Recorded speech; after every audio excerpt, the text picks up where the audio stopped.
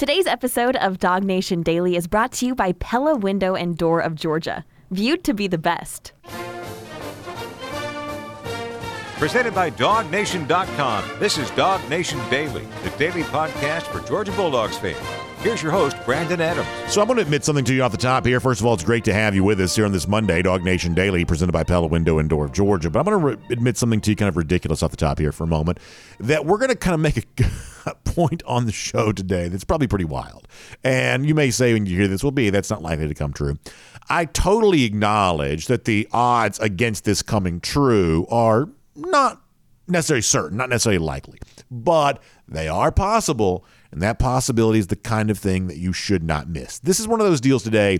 This is sort of just for fun. We're going to have some fun with this topic here over the course of the next couple of minutes. Here's what it centers on. And maybe I'm in kind of a vacation spirit, and that's why I'm doing stuff like this.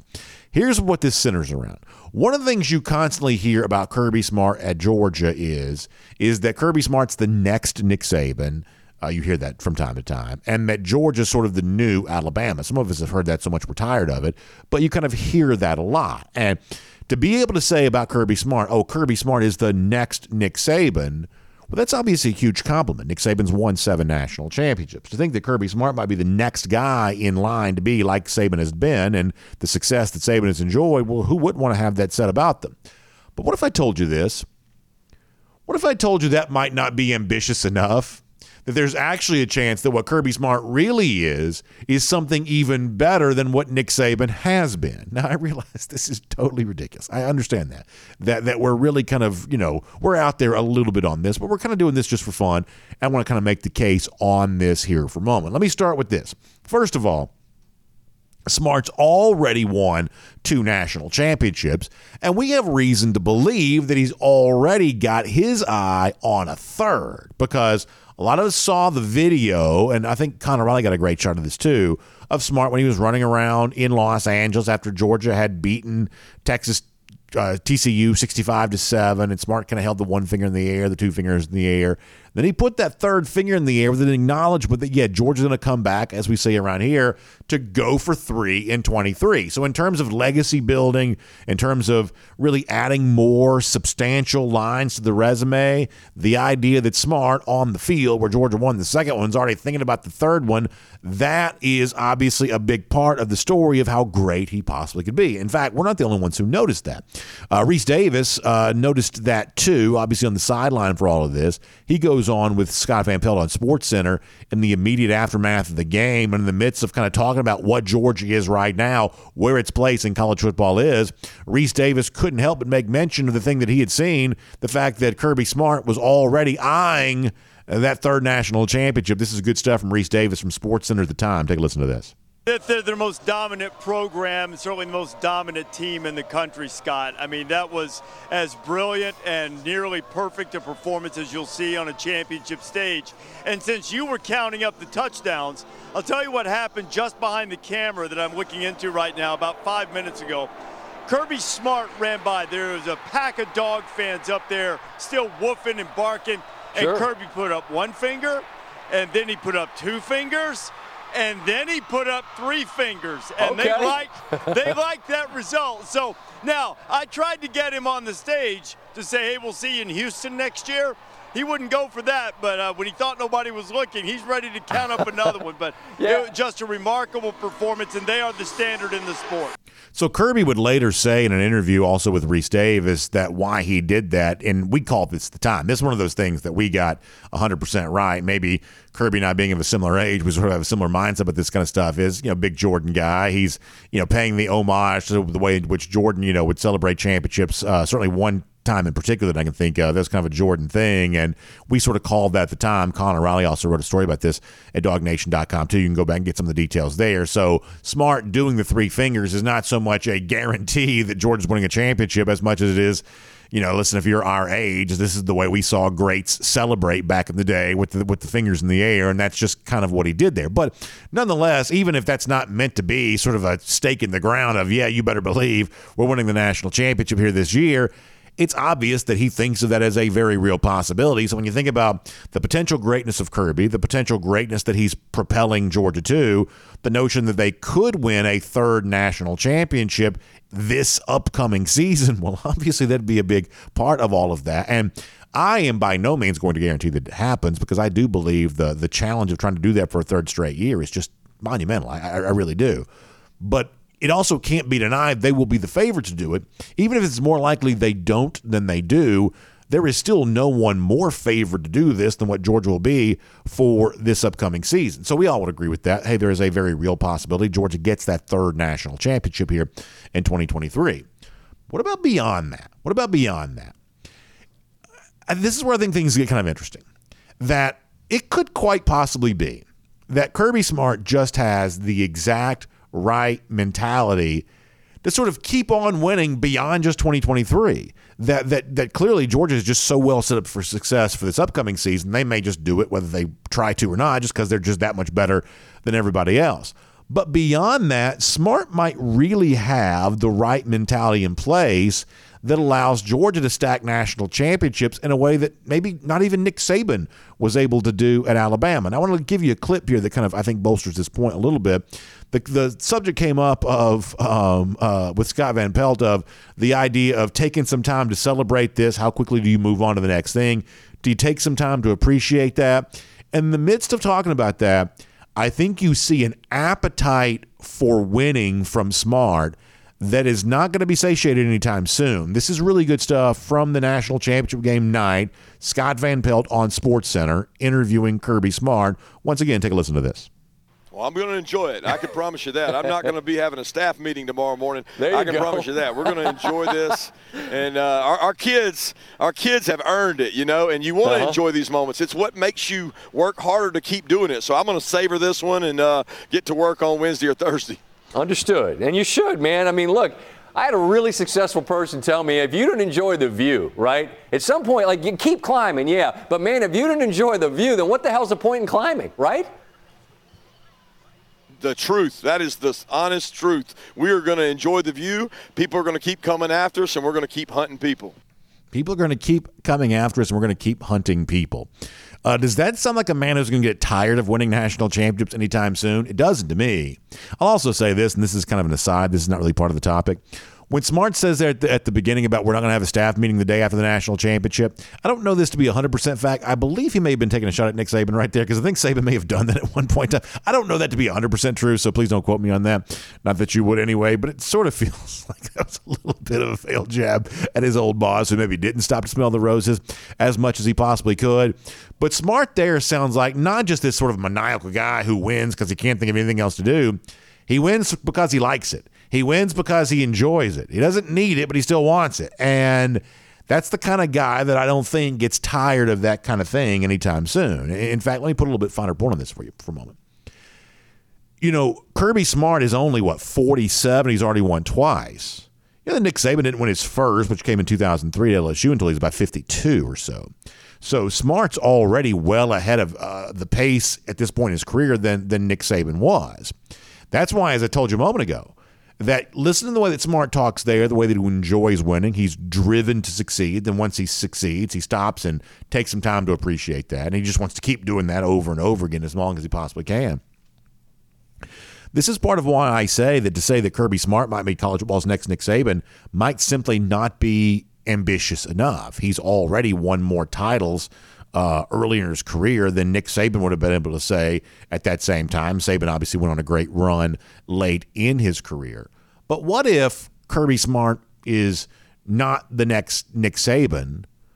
What if he's college football's version of John Wooden? Because Nick Saban's got 7 national championships. John Wooden's got 10 national championships. What if that's one day the way we think of Kirby Smart as sort of being the kind of guy that stacked national championships at a previously unforeseen rate, even more so than the great Nick Saban, who we obviously acknowledge is an all-time great coach? What if Kirby's even better than that? Now you're going to come back and say, well, B.A., that's just absurd. Kirby Smart's not winning 10 national championships at Georgia. And I would say, It's probably a safe bet. Certainly, it's certainly safer to assume, if it's a yes-no bet, it's certainly safer to assume no, a football coach is not winning 10 national championships. That's certainly safer to assume than the opposite, because that's just a really hard thing to do. There's a reason that no one's done that in the past. That is, at least at the FBS level, the high power kind of 5 level, there's a reason why that hasn't been done in the past. But let me give you one more thing to consider here. And this is one of those things that is, you have to speculate on this a little bit, but it's at least something to consider. This is the final year coming up of the 4-team playoff. Now, Georgia sort of figured out the 4-team playoff pretty good. They've won the last 2. This is the final year of the 4-team playoff. Now, after the 4-team playoff, what are we doing? We're expanding to 12. Now, part of the reason that we're expanding to 12, really the main reason we're expanding to 12 is that the powers that be in college football believe it's better for business to give more access to more programs in college football. The expanded playoff brings more teams in the discussion. There will be parity, in other words, in terms of who can make the playoff. But if we look at other examples in the sport, parity in terms of who can make the playoff does not produce parity in terms of who wins the national title, because Georgia is about to exist in kind of a 12-team playoff world, expanded playoff world, more games to be won in order to claim a national championship. Well, look at a level of the sport that has had an expanded playoff, at least in comparison to our FBS level playoff, an expanded playoff for quite some time. What you see is the opposite parity. North Dakota State did not win FCS this year, but they have won the national championship 9 times in the last 12 years.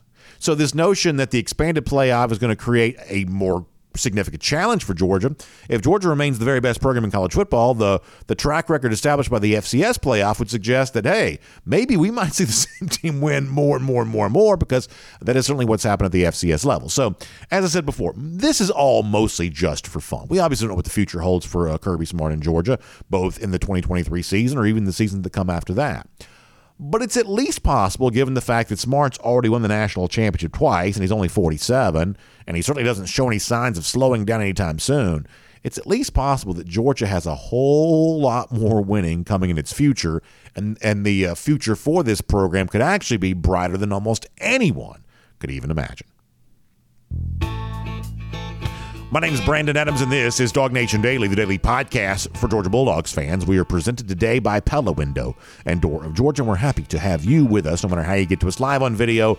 Normally it's 9:45, 1st and 15, DogNation.com, Dog Nation app today, and throughout the rest of this week it's 10 a.m.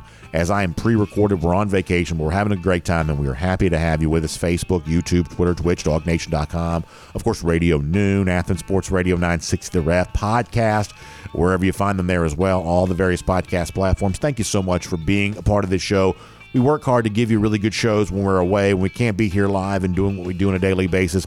We try to still deliver something really good from a pre-recorded standpoint, so hopefully we're taking good care of your time with all of that. Certainly, I know my friends at Pella Window and Door of Georgia can take really good care of you there as well. Energy-efficient windows and doors, that's what they're famous for providing. And all that matters here right now, because when you got that, maybe cold weather outside, you wanted to stay outside. Warm, toasty heat coming from those heating systems, fireplace, whatever else. That stuff's expensive. You want that stuff to stay on the inside where it's supposed to be there as well. And that is what Pella Window and Door of Georgia is all about. Keeping the inside where it's supposed to be, the outside where that's supposed to be. Energy-efficient windows and doors keep you feeling nice and comfortable on your home. They also look better on the outside there as well. Improving curb appeal, always kind of a nice thing to do. You can be a good neighbor, but you can also potentially impact positively your resale value in your home there too. I'll tell you a true story. I was walking around the square. I'm from Gainesville, downtown Gainesville, walking around the square the other day. Saw a commercial project going up and the big sticker right there on the brand new windows, Pella Windows right there. And I thought that's kind of nice to see. I should have taken a picture of it, but I didn't. But nonetheless, it was real. It was true. You see folks just trusting that Pella product as the true market leader wherever you might be. So here's what I want you to do. I want you to reach out to them. PellaofGA.com/DogNation. That's the website. PellaofGA.com/DogNation. Also, give them a call. 678-638-1429. 678-638-1429. I want you to tell them that BA from Dog Nation Daily said that they would take good care of you, because I truly believe they will. They'll serve you right. They'll do you right. They'll give you an unbelievable experience when it comes to a great door, terrific windows. You can even stop by and see them. Their Experience Center right there in Duluth. I think you'll love that there too. So check out Pella Window and Door of Georgia today, because they are viewed to be the best. All right, special treat for us today coming up in a moment. We're going to hear from Connor Riley. Now, normally on a Monday, it's John Stinchko. We're on vacation this week. We had to pre-record these shows. It's a little bit of a hassle to try to schedule that with a million different people. So Connor, good enough to sort of pinch hit for us a little bit today, and also his normal slot tomorrow. That should be good. We'll do that with him coming up over the course of the next couple of days. And it's going to be a fun conversation. As I told you on Friday, we're doing things a little bit different with some of our guests here this week, kind of asking them some sort of broader questions than sometimes we would be able to do on what might be a busier normal show during the kind of sort of live portion of our year. So we'll do that here coming up in just a moment. Prior to that, though, I do want to go around the doghouse, and I want to talk about a topic that I don't know that it's gotten quite enough attention as of yet, and maybe an example of what has actually been somewhat misunderstood about Georgia coach Kirby Smart. And if there is a misunderstanding about this, then I would say that Smart himself, to be frank here for a moment, Smart himself has probably contributed to why this is misunderstood, because Kirby had a real spike the football moment at the end of the Tennessee game, one of the most impressive wins for Georgia in this past season. Really one of the thrilling days for Georgia fans in Sanford Stadium because of the fact that Tennessee had been given that number one ranking, and Georgia obviously made short work of all of that. But it was also a reminder that Georgia was here to stay for the 2022 season. And all the talk of, what Georgia was not going to be back during the offseason when everybody was in love with Alabama, and Alabama kind of comes off the Georgia roster, and you get a guy like Jermaine Burton, you go to Tech, and you get Jahmyr Gibbs, you go to Vanderbilt, you get an offensive lineman. Say that out loud for a moment. Alabama had to go to Vanderbilt to find an offensive lineman. But nonetheless, Alabama just collects all these transfers left and right, and that's Nick Saban's way of kind of, evolving and embracing the sort of new school approach in college football. And that was going to supposedly work to the tune of Alabama winning a national championship. Well, it didn't. And after the game against Tennessee, we don't know for sure what was on Kirby Smart's mind when he said this, but he certainly was willing to draw a contrast between Georgia and other programs that maybe had been a little bit more aggressive in pursuing transfers. This is unforgettable. Kirby with CBS after the game. I don't know if it's more enjoyable because we did or didn't, because I enjoy the guys we have taken. I love Tyke, and I loved when Mo Smith was here, and I don't even know whoever else that we've had come. So I've loved that. But I just think that there's a lot of thought that that's the way to success. And it certainly can help you, and it can hurt you. It's one way or the other, but it's we tried to get kids out of there. We tried to get a couple out of there and didn't get them, but it's getting the right ones. It's not how many or any. It's does the guy fit your culture? And I'm proud of the kids that stayed here and competed and wanted to improve and get better, because we had quite a few leave too. So I didn't describe that clip correctly. I mentioned the CBS clip. That's actually his response to being asked about what he said on CBS when he talked about, not taking anybody to the transfer portal. But as Smart points out, hey, even though we kind of, made mention of not taking someone from the portal after that game, as Kirby says, we still were interested in transfer portal kids. That's what's important to keep in mind. That may be, response, as I said before, to some of the misunderstanding that's out there, that because Georgia wasn't a transfer-driven team in 2023, because it didn't really go, I should say, in 2022, the fact that it didn't really go into the portal to bring any players into the program, that somehow people had this assumption that Kirby Smart was anti-portal. That's not something that he was interested in doing.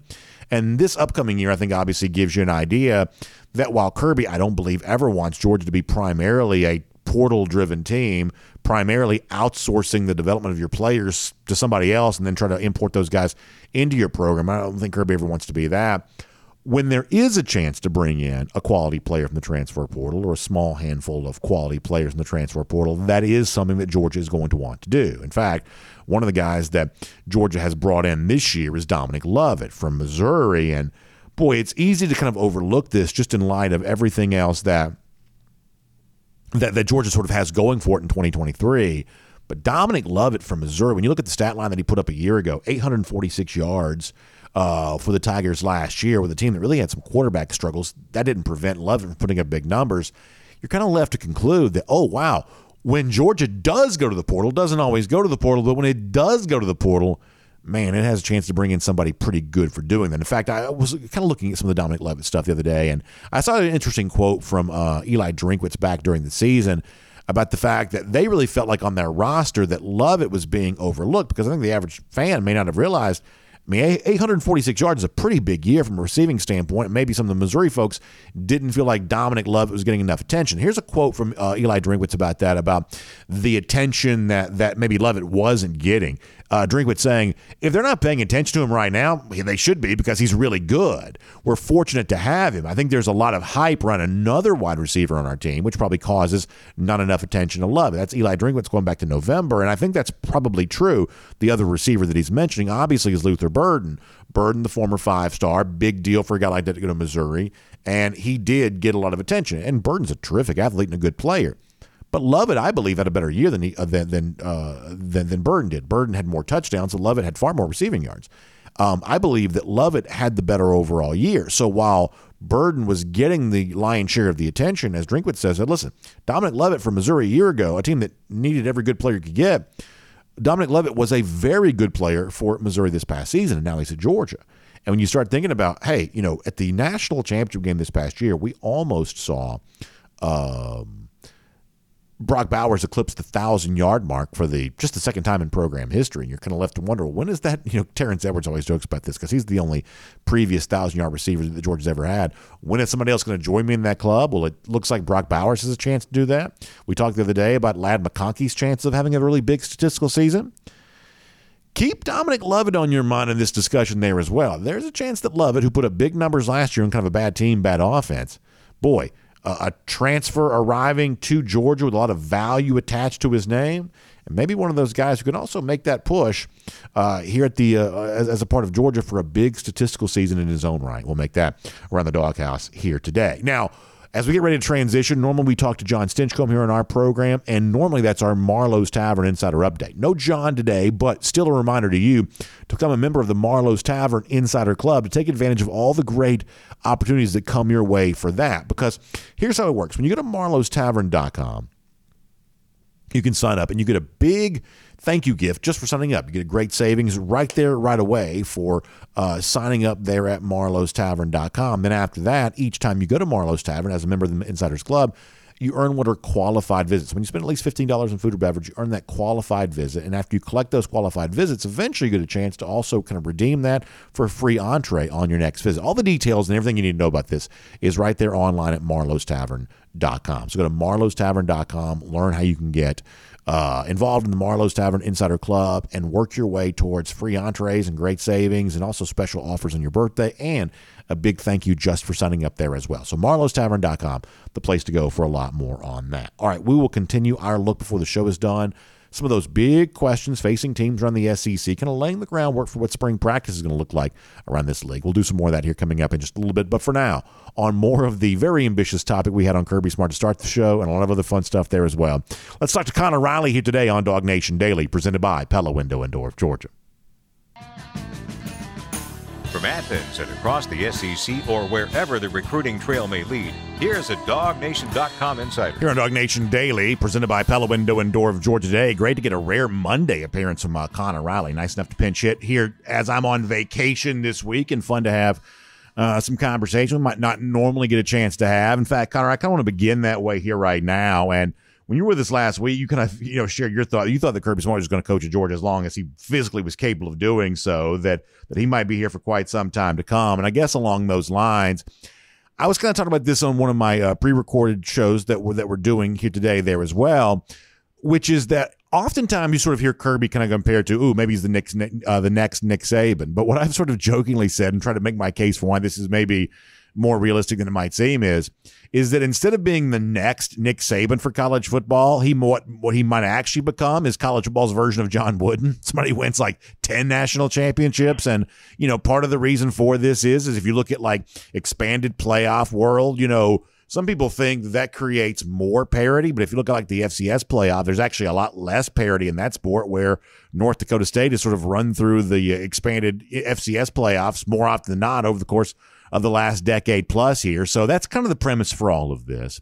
But beyond that, I'll ask you, if you want to be the most ambitious possible, how many more national championships do you think that Kirby Smart, I don't want to say can win because that makes it, a little too low of a bar to cross. What's the most, likely answer for how many more national championships you might could expect from Kirby Smart here at Georgia? The mid-2000s child that I am wants me to go Mean Girls and say the limit does not exist. Realistically, what Mike Krzyzewski, I think, has 5. Yeah. I mean, Nick Saban is at 7 right now. Kirby Smart's showing no signs of slowing down, and like we'll see how long he ultimately wants to do this. But like, I don't know. I think he's going to want to coach forever. He coaches at one speed, he coaches at one intensity, and look, we've seen enough throughout the history of college football. You know, Joe Paterno did this until he basically died. Bear Bryant literally did this until he died. I think Nick Saban is going to do the same thing. This idea that he's going to step away and retire. This has been Nick Saban's life, and he's still very, very good at it and still very much enjoys it. And until someone says he can't coach anymore, he's going to continue to do so. I think even not just at the coaching level, but look at the game of football as a whole. Peyton Manning played quarterback until his body physically couldn't do it anymore. Tom Brady is doing the same. The game of football, when you achieve the highest levels of success, you make certain sacrifices and wire yourself a certain way to where you're not just winning once, but you're trying to win every single year. And there's no unwiring of that, I believe. And I think that's why you're going to continue to see Kirby Smart atop the world of college football. I don't know how long he's ultimately going to end up coaching.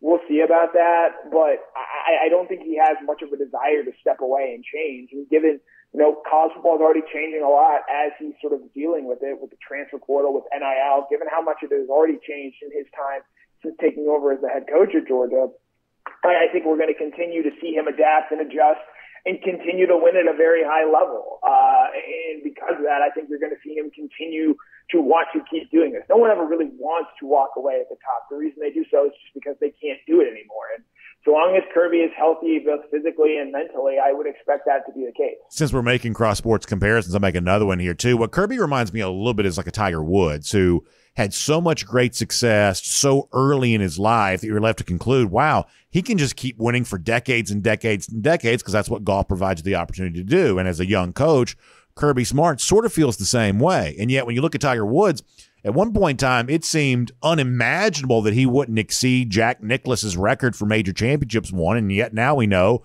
that he is in all likelihood going to fall short of doing that. That these types of things have a way of ending up being more difficult than they sort of seem to be on paper. And while I think it's kind of fun to be really, really ambitious with your prediction for Kirby Smart, with my prediction for Kirby Smart, I think this also, Connor, has to kind of come with a little bit of a baked-in caveat, which is sports has a way of surprising us for both the good and the bad, and it seems like right now Kirby Smart's set to steamroll through the sport.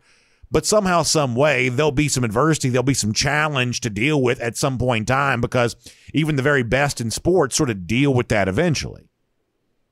Right. We'll see what the 12-team playoff does in terms of making an annual college football playoff contender. Does it become easier or more difficult?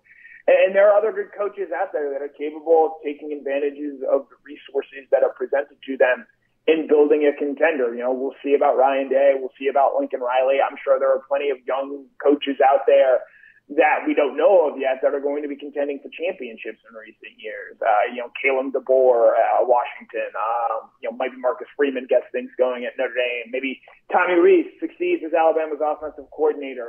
Maybe Glenn Schumann replaces Nick Saban in Alabama and achieves great success there. There are going to be great coaches coming in the future, pushing Kirby Smart along and vying for national championships. But with what we've already seen from Kirby Smart in his time and his willingness to adapt, I mean, we're recording this just after they've hired Mike Bobo to replace Todd Monken.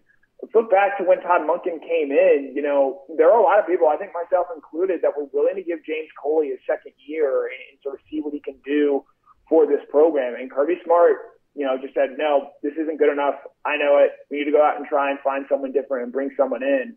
And that was Todd Monken, and it worked to great success. And he's going to try and do that once again with Mike Bobo. And for all the Georgia fans out there that are fretting about this idea of what Bobo might do with this program, if Mike Bobo is not good enough as Georgia's offensive coordinator, if Mike Bobo gets in the way of Georgia winning national championships, Kirby Smart won't hesitate to replace him. Let's not forget that in the discussion and the discourse. And his willingness to adapt and change, while yes, he's insulated himself at Georgia now, I think is still a very key driving factor of what he wants to do and what he wants to continue to do at Georgia, which is win national championships. Speaking of Bobo, new offensive coordinator, and yet, not the only sort of, period of transition that Georgia deals with here as it moves on for its what he hopes is its third straight national championship in 2023. A lot of assistant coaches going to be kind of in the spotlight because of what they need to replace, or because of, maybe certain upgrades that Georgia needs in certain spots. So I'll give you the coordinators, I'll give you the position coaches. Who do you think Georgia's most important assistant coach is for 2023? Does recruiting factor into this? Absolutely. No, absolutely. I'm going to say Del McGee here. Okay. Del McGee here has been a very trusted member of the staff. He is one of two day one assistants still with Kirby, the other being Glenn Schumann here. I'll be interested to see what we see out of this running back room this year. Yes, Georgia has great weapons and a very talented offensive line. We'll see. I think Kendall Milton has become somewhat underrated, as strange as it is to sound, in his time at Georgia. And injuries have played a big part in that. Can he have a really big breakout year? Can someone in that running back room take advantage of the fact that Georgia is going to have a new quarterback? Because the last time we saw Mike Bobo as the offensive coordinator here at the University of Georgia, 2014, Todd Gurley had success. Nick Chubb had success. Didn't matter who was the primary ball carrier. Georgia found ways to get great production out of its running backs. That necessarily wasn't the case out of Todd Monken. And yes, you can point to the fact that maybe, Zamir White, James Cook, Kenny McIntosh were of the same ilk of Todd Gurley, Nick Chubb. But all three of those guys I just named are going to be NFL-level running backs. And so I'll be interested to see what this running back room does this year as well. On top of the fact that Kendall Milton is the last top 60 overall prospect that Georgia has gotten that is a running back, and he was committed to Georgia in 2020. They haven't landed a top 50 player at the position going back to 2018. And so I'm going to be really interested with the new offense, with what's all that's been out there. How does Del McGee go about recruiting and bringing in talent at that running back room? He already has a commitment from Dwight Phillips, a very fast player in the 2024 recruiting cycle. And who is that second running back they get? Because they're obviously going to go out and bring in two, with Dejon Edwards and Kendall Milton both being in their fourth year of eligibility here. I'm really interested in seeing what this next year looks like for Del McGee, because there was times in chatter during the season, I think you and I had both discussed the idea that he might be a possible head coaching candidate somewhere else. That didn't come to fruition. We'll see if that happens in the 2023 season. But if he goes out and recruits well and Georgia has a very successful rushing attack next season, it'll be interesting to sort of see what things look like for Del McGee this time next year. I think it's a very interesting answer. This is something that's a little bit new for me, Connor. I haven't really done this a lot for my vacation shows in the past, but for you and for Mike and for Jeff, who's going to be joining me for some of these interviews, we're kind of trying to, do some survey-style questions, some things that we might not normally have a chance to talk about. The pre-recorded shows give us a little bit of freedom there on that. So here's one of the questions I'm asking here this week. When you look at Georgia, let's start with the 2022 season. Eventually, I'm going to build this to something bigger. What do you think the indelible memory, a moment from this 2022 season, if it can only be encapsulated as just one thing, is there one memory that stands out for you above everything else? It was ironically the one game I wasn't at, but I was watching on TV from San Diego. Hendon Hooker getting sacked for the seventh time against Georgia, and he's just sprawled out on all fours, just exhausted. And it speaks to the level of toughness that existed with this Georgia team. I thought they were far and away the toughest team in college football. I think that was their calling card. And it really showed in that Tennessee game. That was the big announcement. And spinning it forward here a little bit, look, it's unfortunate that Marvin Harrison got knocked out of the game here. But the hit that Javon Bullard had on Marvin Harrison, I thought was a textbook hit. It was perfect. It was tough. It came from a guy that was overlooked and doubted at certain points in his career, overcame some adversity during the 2022 season as Bullard was arrested in a DUI in the end of September. And for him to make that play, show the toughness, the recovery, to get there, to break up that pass, make it essentially a 4-point play because Ohio State settled for a field goal instead of if Harrison catches that as a touchdown. I think those two plays exhibit the toughness that was required to play for Georgia in 2022 and why the Bulldogs ultimately ended up winning the national championship this season. Both great answers. I totally agree on a lot of those fronts. Now, let me broaden this out a little bit. We don't know how many more championships Georgia wins on this streak. Right now, we just know it's back-to-back. So let's just look at this universe right now of the last two seasons, comparing both 2021 and 2022.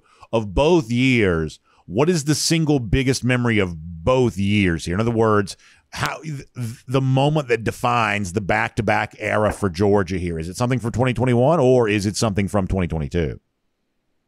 To me, it's the Ringo interception. Yeah. And Kelee Ringo's fascinating in his arc at Georgia. And I'm going to write about this a ton in the run up to the draft. I think a lot of people expected Kelee to be this super duper, Deion Sanders, Darrelle Revis cross. And he wasn't that.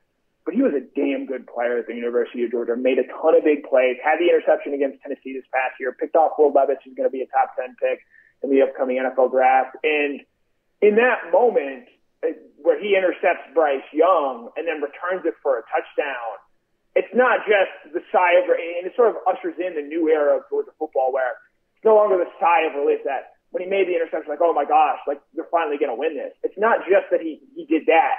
He returns it for a touchdown and turns it from a period to a full-blown exclamation point. Like, this is who Georgia is now. We're going to not just win it, we're going to stomp on you and do it in a manner that is both dramatic and cinematic. And I think that's what makes the Ringo play stand out to me and marked a clear changing of the guard. And it is not lost to me that it was against Alabama. I do think that plays a key role in these past 2 seasons.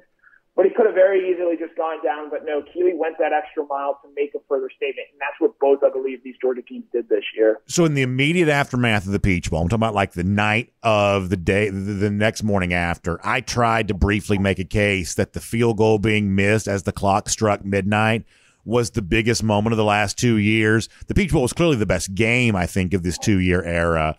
But this is one of those things where I was, guilty of recency bias in the moment, because in the prevailing weeks since then, it's fairly obvious that nothing individually from the 2022 season is as memorable as the Ringo interception was. Briefly, I thought it might be. I think the Peach Bowl is the single best game of the 2-year period of time. But if you're going to really distill it down to a moment, there's just nothing that beats the Ringo moment, even though the Mitchell touchdown in that game may have been, as big of a deal because it gave Georgia the lead. Now, that's a pretty big moment in the game in terms of oil paintings and things like that, tattoos. No one's getting a tattoo of A.D. Mitchell, all due respect, that touchdown. But the Ringo thing, we see that a ton. And in the aftermath of this 2022 season, as special as it was, it's almost like it was too dominant to create anything as dramatic, and I love your phrase cinematic, as the Ringo interception. This was just a different kind of year than that. No, maybe if the Ruggles kick from Ohio State wasn't so atrociously missed, and maybe if, Darius Smith leaping in the air gets a paw on it and blocks it, maybe we view it a little bit differently. Yeah. But that, in my opinion, was more of Ohio State messing up rather than Georgia going out there and taking it.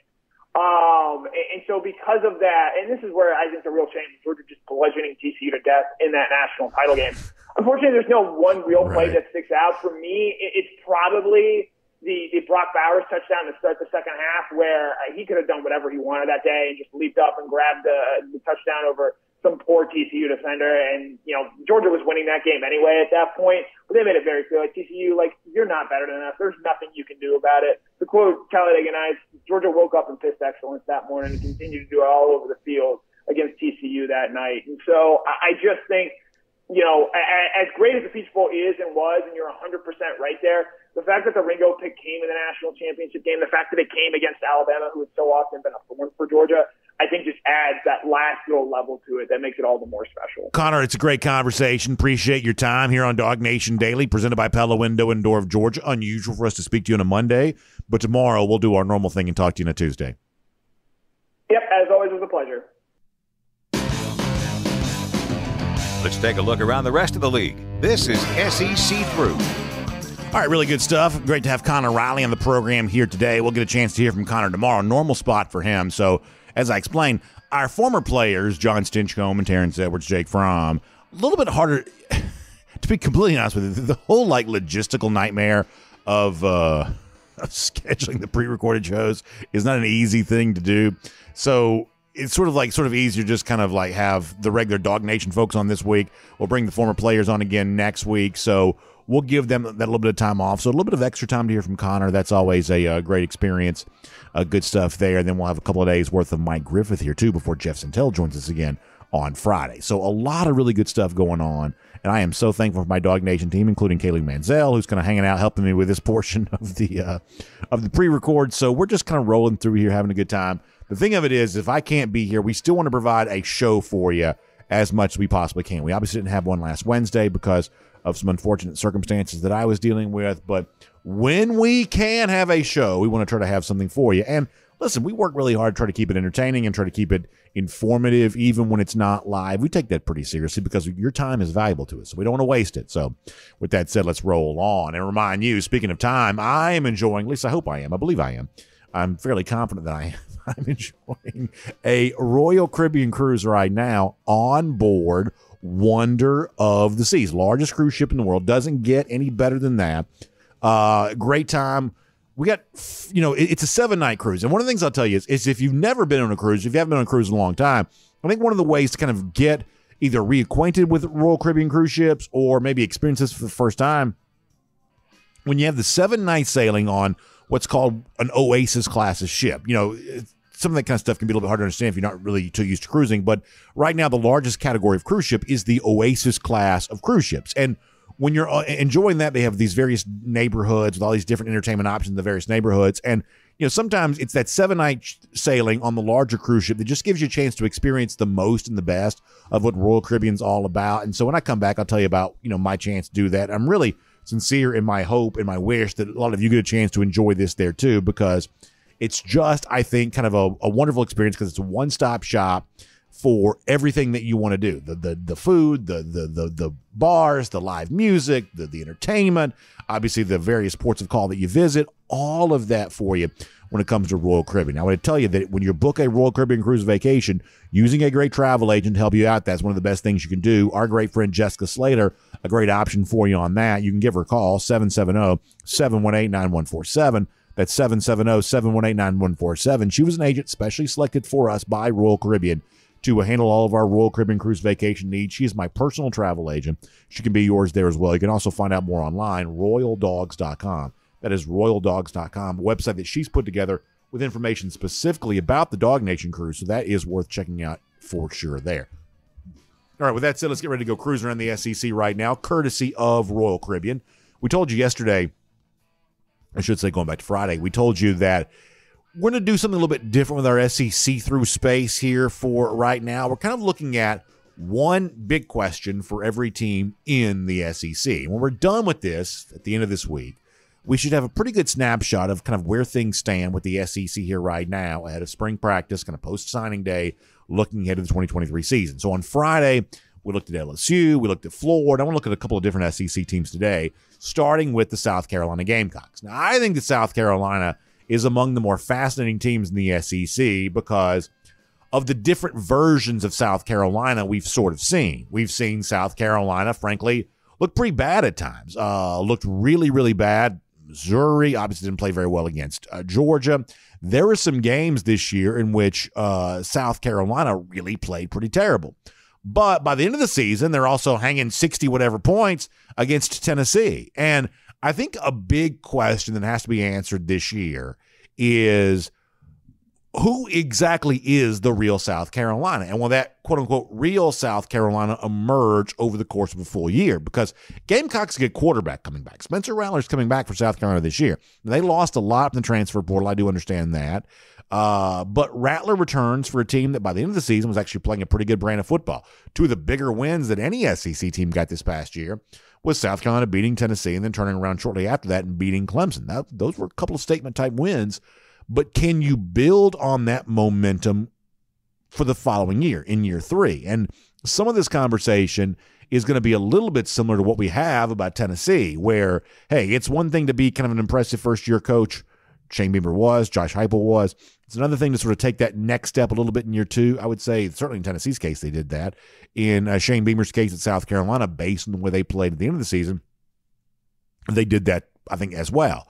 But in year 3, can you become a more consistent performer, and can you show up week in and week out with, the audience that's tuning in or the opponent on the other side knowing exactly what they're going to get from you?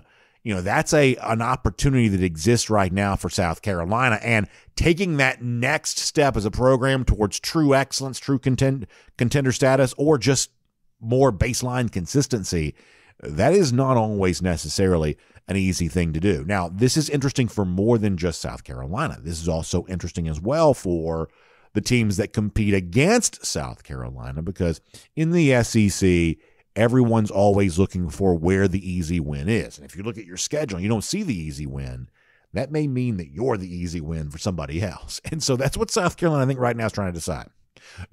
Where do they get their easy wins, or are they the easy win for someone else? I think it's a pretty fascinating team.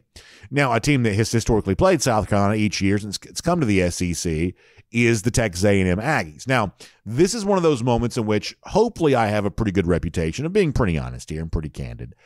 I don't know how much credibility I have on Texas A&M, because obviously for a long time I have sort of talked up the Aggies as a team that was building towards being a true, genuine contender in the SEC West.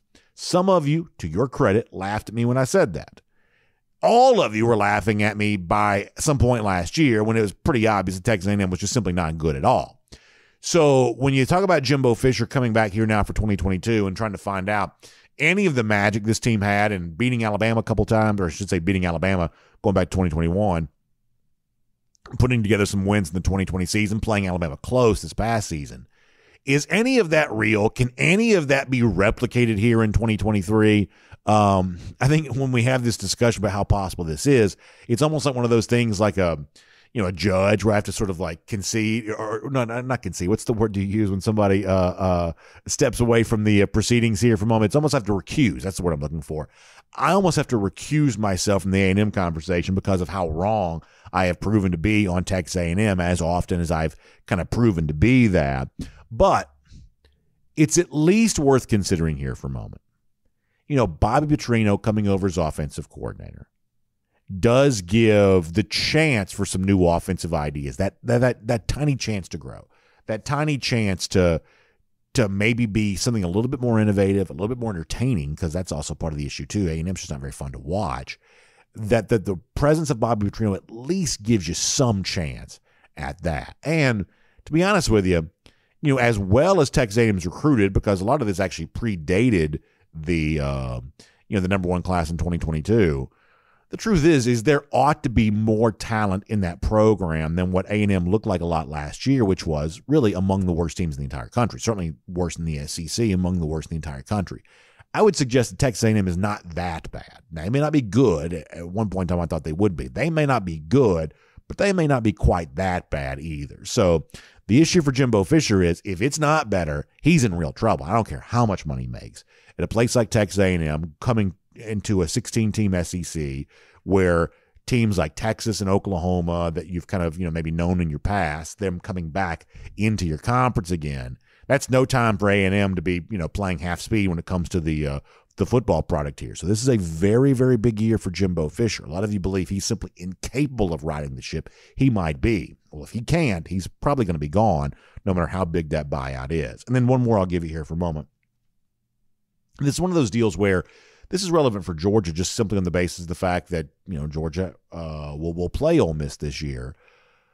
But beyond that, I also think it's one of the most underrated, ignored, not enough attention being paid to the fact that by the end of this past year, I really don't think Ole Miss fans were very happy with Lane Kiffin at all. I think to them, Kiffin, who's probably no stranger to flirting, let's be honest here, was flirting too much with the Auburn job.